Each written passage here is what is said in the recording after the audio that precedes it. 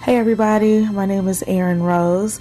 I'm here filling in for Nicole Eunice, everybody's favorite Bible teacher. I'm really glad to be able to spend this time in God's Word with you guys. Love Nicole so deeply. She's a great mentor and friend of mine. A little bit about me, so you're not just like, well, who's this lady filling in for Nicole? She seems random.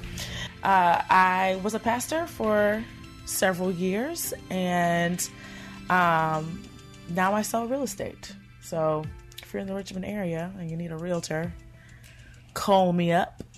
But seriously, I was a pastor for many years. I've loved the Bible for as long as I could remember. When I was in high school, I had a little boyfriend back then that I was really into, and we used to see how have a competition to see how many Bible verses we could memorize.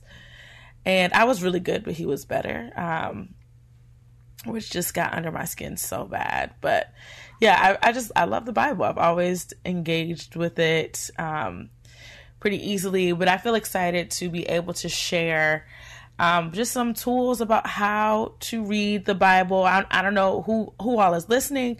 There could be some beginning Bible scholars. There could be some seasoned veterans in the study of the Word of God. For everyone, there's always deeper depths and higher heights that we could go when engaging with the Bible. And that's what's so cool about it. Like, if you have the right tools, you can be a beginner and glean like eternal truths from it.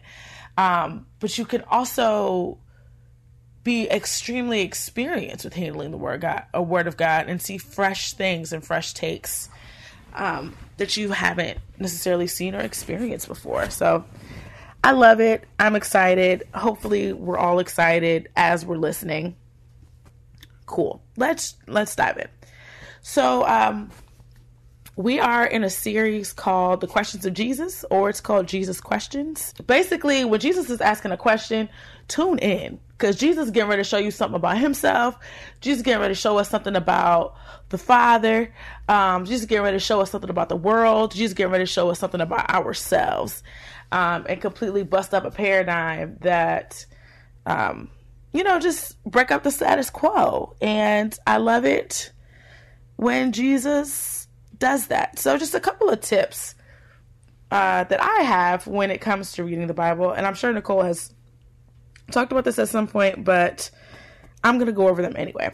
I think that when you're reading the Bible and you really just want to learn how to engage with it, it's important to understand, one, that Scripture was not written to us, but it is for us.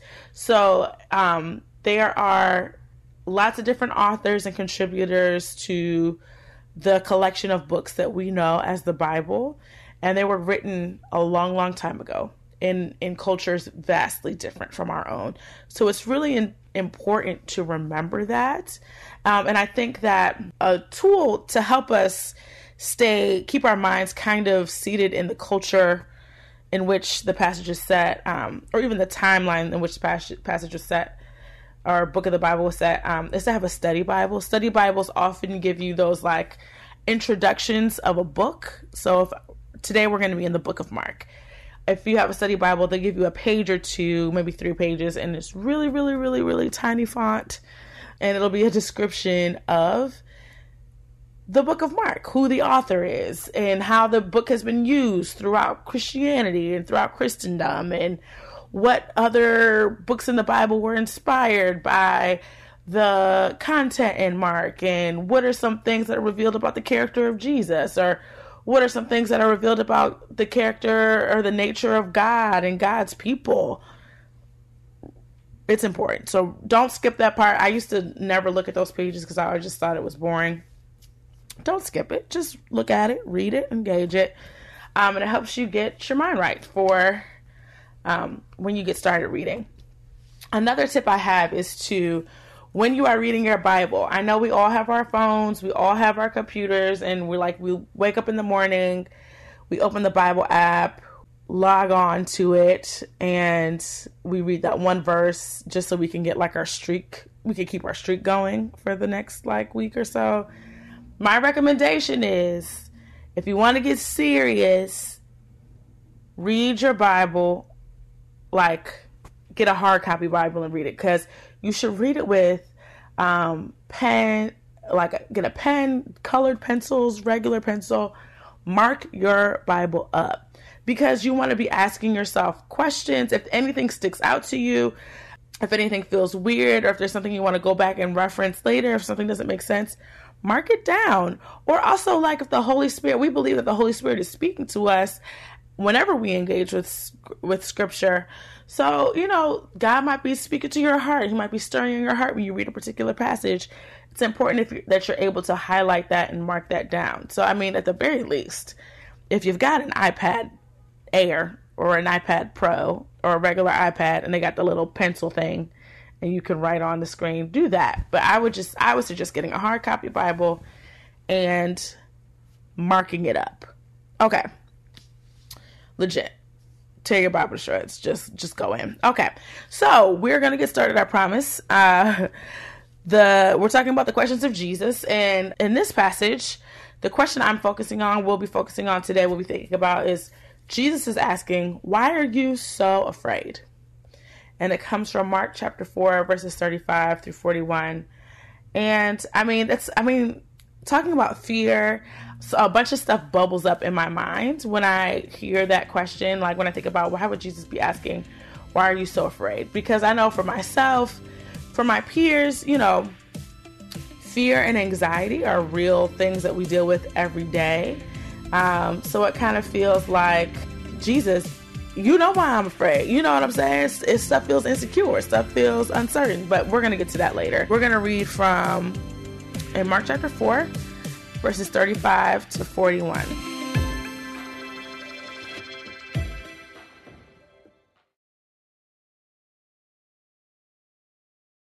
On that day, when evening had come, he said to them, "Let us go across to the other side."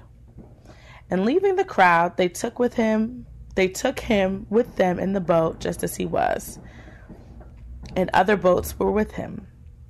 And a great windstorm arose, and the waves were breaking into the boat, so that the boat was already filling.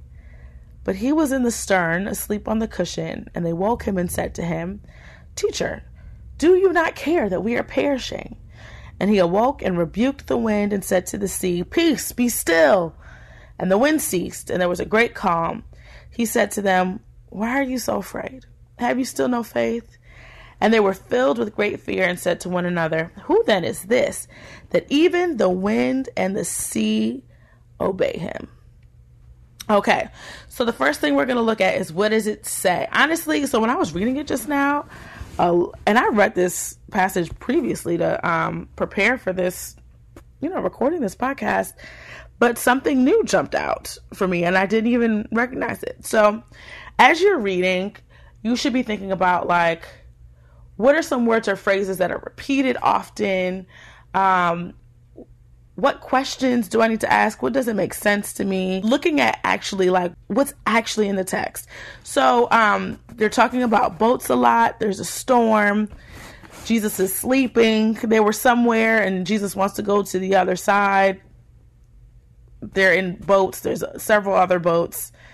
Storm, chaos ensues. Jesus is asleep, which is you don't really hear about Jesus being asleep a lot in scripture. So it's okay, yeah, that's a unique situation. And then Jesus performed a miracle, just slight work. But then he turned around and fussed at his disciples. And the disciples were just you can be mad, but man, even the sun and the wind. They were cool, Jesus got mad at us, but can we just talk about what he just did just now? Can we just talk about how our lives were in danger and we was about to be capsized, be lost at sea, and he just said, "Peace, be still," and everything stopped? Let's focus on that. That's just the stuff that sticks out with me. Boats, waters, disciples, miracles, Jesus, questions being asked. But let's look at the backstory, because if I'm reading this in a vacuum, it can be kind of like, oh, what's going on here? So if we scroll, I said scroll because I am on an electronic device. But if we go up to the top of Mark chapter 4, we can see that Jesus is actually teaching crowds and crowds of people. In the beginning of chapter 4, it says, again, he began to teach by the sea. Jesus went out by the water, and a very large crowd, this is verse 1 of chapter 4, and a very large crowd gathered about him, so that he got into a boat and sat in it on the sea, and the whole crowd was beside the sea on the land. So what happened there was, Jesus was honestly so amazing at doing what he was doing. People were flocking to him. So he was on the shore, but then the people kept crowding him, and he said, I need some space. Let me back up. I'm going to go ahead and get in this boat. All y'all stay on the shore. I'm going to get on the boat. So as you read through the chapter, Jesus is giving all of these like powerful lessons, these parables, teaching about the kingdom of God, giving all these different, amazing words in this one setting. And of course, more and more people are coming, and it just becomes, Jesus is at a certain point, Jesus is ready to go. And that's where we pick up on verse 35. On that day, that same day, when evening had come, he said to them, he being Jesus, let us go across to the other side. He was already on the sea. He said to his boys that was in the 12 disciples, they were in the boat with him. He said, let's go all the way over to the other side. And leaving the crowd, they took him with them in the boat just as he was. And the other boats were with him. That was the part when I was reading it earlier in this podcast. I just was like, there were other boats with him? What in the world? I completely missed that. So I don't even know. I'm just like, were there more than the 12 disciples? Were some disciples on smaller boats? Were some of the ladies there as well? Like, I have no idea. Some questions we're not going to have answers to, but it's a question that I have. We should be asking ourselves, what is the backstory? So we talked about some of the context, but then let's just think about it from like a human standard, not imposing like our own thoughts or ideas on it, but just thinking about Jesus had been publicly speaking for hours and hours to give he started during the day and then evening came. So that's hours. He was probably exhausted, and you can see that he was exhausted because he was in the boat sleeping super, super hard. From there, you can really see the humanity of Jesus. Because, let's all say, if we're all operating under the assumption that Jesus is fully God and fully human, this is a part of the witness of Jesus being really human. Jesus had just exerted a ton of relational energy, a ton of spiritual energy and authority, and he was tired. He just was like, all right, I can't do this anymore. Let me just go lay down. And so Jesus, it appears that he had the rest of his life. Because they get out on the boat and they get into the sea, getting ready to go across to the other side, and it starts raining and storming. And I don't know if Jesus had like a covering on, or if they were used to like just being in the elements a little bit differently back then, but Jesus is asleep, knocked out, gone, like just in another, you know what I'm saying? Just really just in a deep REM cycle. And so, the disciples were worried. They were like afraid. And so, they'd walked with them, but up until this point, they've seen some miracles, they've heard some teachings, they see the crowds flocking to him, but they're just like, okay, is this how it all ends, with this guy being asleep in the front of the boat and we just all drown to death and he doesn't notice? Like, what in the world? So now that we've talked a little bit about the backstory, his disciples have left everything to go and follow him. They see all the crowds of people, and, it's nice to be a part of his like exclusive set. But then they're with him when things get crazy. Like the people that were being taught on the beach, they didn't have the experience that the 12 disciples had on the boat with Jesus. So yeah, it's nice to be like one of the special cool ones, I guess the chosen ones, but they're the ones that were out there scared for their lives and wondering if it were all going to end, while the people that were on the beach listening to the sermon, they probably home in their beds, relaxed. I don't know. I'm just saying that. I don't know if that's true or not, but that's how I imagine it. The next thing we're going to talk about is, once we feel familiar with the passage, when we know pretty much like what it actually says, we're going to move into asking ourselves, well, what does this mean? Not what does this mean for me yet, but literally, what does it mean? And that's actually where it can get a little fuzzy when we're trying to pull meaning from the text. We can either exegete, which means to pull meaning from the text, or we can eisegete, which means we're putting on meaning from our own context, from our own understanding onto the text. We don't necessarily want to eisegete, and we do want to exegete. We want to get as close to what the original author was trying to convey as possible. And that's why it's important to understand the historical and social and spiritual context of the passage. What it means is, Jesus was expressing, he was tired. We can see his humanity pretty clearly. We can also see the disciples' very real fear. But we also see that, like, Jesus rebukes the wind and says to the sea, "Peace, be still," and everything stops. So, like, it makes sense to me that Jesus rebukes the wind. I feel like Jesus was like, come on, y'all. Like, y'all can't allow me just a moment's rest, a moment's peace. I'm just joking. I don't think Jesus was saying that. But, I think that Jesus is master and Lord of all. And I think it's like a amazing display of his power to show that, like, he even has the authority to rebuke them. Because when you rebuke something, you have some level of authority or in their existence. Like, somebody that's beneath me, if they try to rebuke me, it doesn't mean anything. But somebody that's above me, if they rebuke me, it means something. So it's like we see this, like, juxtaposition of Jesus's humanity, because he's so exhausted and he's so tired, and then his deity. He's literally stopping a storm. He's stopping a storm from happening. It's peace, be still. The wind ceased. This is verse number 40. Jesus said to the sea, "Peace, be still." And the wind ceased, and there was a great calm. That's crazy. We see he gets up. He's just rubbing the coal out of his eyes, and then performs this miracle. And then everything is still. Then he turns his attention to the disciples. And we get finally to this question: why are you so afraid? And that question gets me every single time. I'd be like, Jesus, what do you mean? Why am I so afraid? These brothers was out here about to die.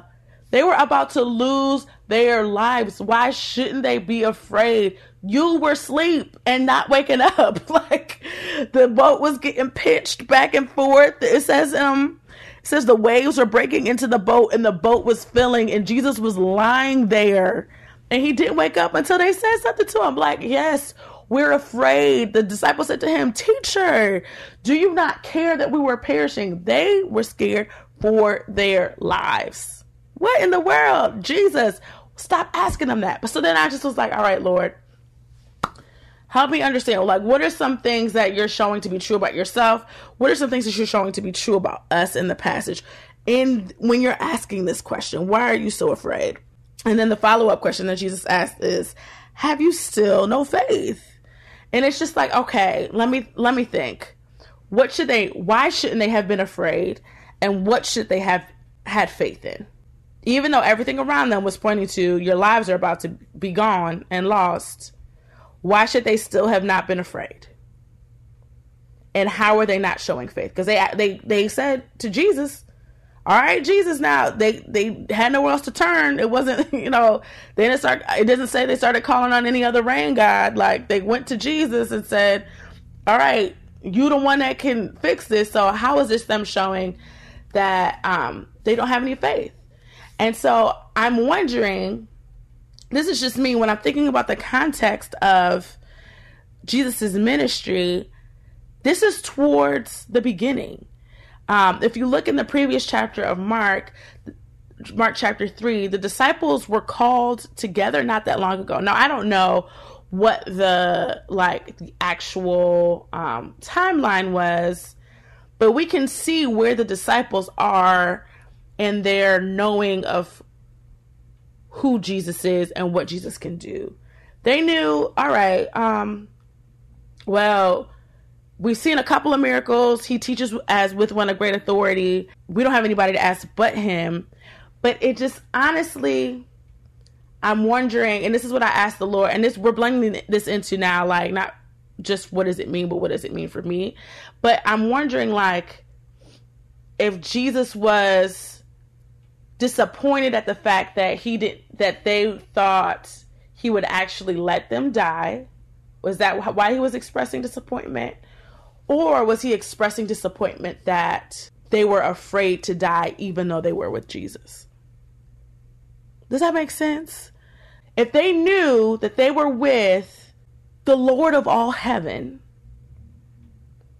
why would they be afraid for even a second? Even if they were about to lose their natural lives. And I think it's at that moment when Jesus is saying, why are you afraid? Have you still no faith? Like, why do you continue having no faith? You should know by now. I think at that moment, it's showing us what the disciples believe about Jesus. They believe Jesus can do some stuff, but they don't necessarily believe yet that he's the Son of God. That he actually is the Lord of earth and land and sky and sea. That he's the Lord of life and death. That he's the master of all of it. And no matter what happens to your natural body, being present with the Lord supersedes any of that. Any sort of peril that comes to your natural body, presence with the Lord is better and greater than that. As I read further in the passage in verse 41, it says, and they were filled with great fear and said to one another, who then is this that even the wind and sea obey him? So their minds, what this is telling me is that their minds isn't even on the eternal supremacy of Jesus Christ. Their minds are still being wowed that he has control over the natural elements. They haven't even been able to conceive that he has power over natural and spiritual and physical and metaphysical. And I mean, his power and his reign goes beyond what they can see or imagine.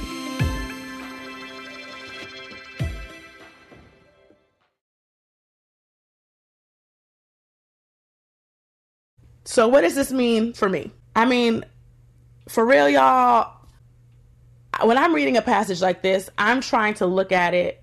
I don't always try to see it like, okay, so what is Jesus trying to say when Jesus is saying, Aaron, why are you so afraid? Have you still no faith? I try not to see myself through the eyes of the hero. Jesus is the hero. I try to see myself through the eyes of the onlooker. Maybe a disciple, if I can maybe get there, but just somebody in the background. So honestly, I feel like I choose to identify more with like the disciples who are still operating within a limited understanding of Jesus. So for me, when I go to God's word, I don't always leave with answers. I sometimes leave with questions. So the question I'm asking for myself is, where's my understanding of you limited? Even though you've proved yourself again and again, even though it's clear that you are who you are, what am I blind to? What am I not seeing? Even though I'm asking you to do something amazing and wonderful, am I missing your truest essence? And so that's going to be what my prayer is. Honestly, this is super convicting for me. I didn't know I was going to do all this, but here we are. That's how the word of God is. I've read this passage 1,000,000 times and I've not gotten that from that. I've gotten other things. And that's what I'm saying about the Bible, y'all. The Bible is sweet. Like the Holy Spirit really do be working on us. Like really does. And it's just like, it's convicting, but it's also like, it still feels like God, the loving kindness is drawing me in. Do you know what I mean? It's so good. Well, I'll be back in a couple of weeks to talk about another Jesus question. So let me just pray for everyone that's here. Father, we glorify you and bless your name. You are holy. You are righteous. You are good. You are exalted forever and ever. Your kingdom knows no end. God, I pray that you would open the eyes of our heart, enlighten our understanding, God. Help us to see you. Lord, expose those places that we just have been short-sighted and we've been fearful because we've been short-sighted. Allow us to allow your presence to have the full work that it's meant to have, God. Lord, I pray for every voice, every heart under the sound of my voice. We love you, Lord. In Jesus' name, amen. All right, y'all. See you in a couple weeks. Thanks for listening to How to Study the Bible with Nicole Eunice, a production of lifeaudio.com and the Salem Web Network.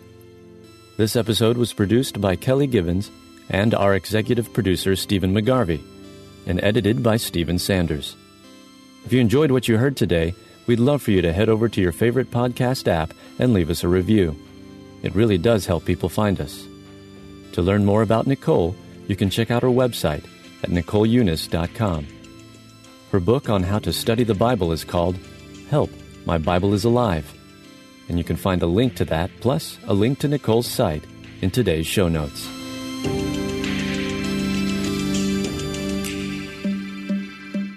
Dedicating time each day to spend feeding our minds and our hearts the truth of God's Word is immensely helpful in our growth as followers of Christ. I'm John Stange, and each day I host a show called Daily Devotions with Pastor John. On the show, I spend just a few minutes taking an applicational look at one or two verses of Scripture before coming to the Lord in prayer. If you'd like to make a habit of spending more time meditating on the truth of God's Word, you can listen to Daily Devotions with Pastor John at lifeaudio.com or on your favorite podcasting app.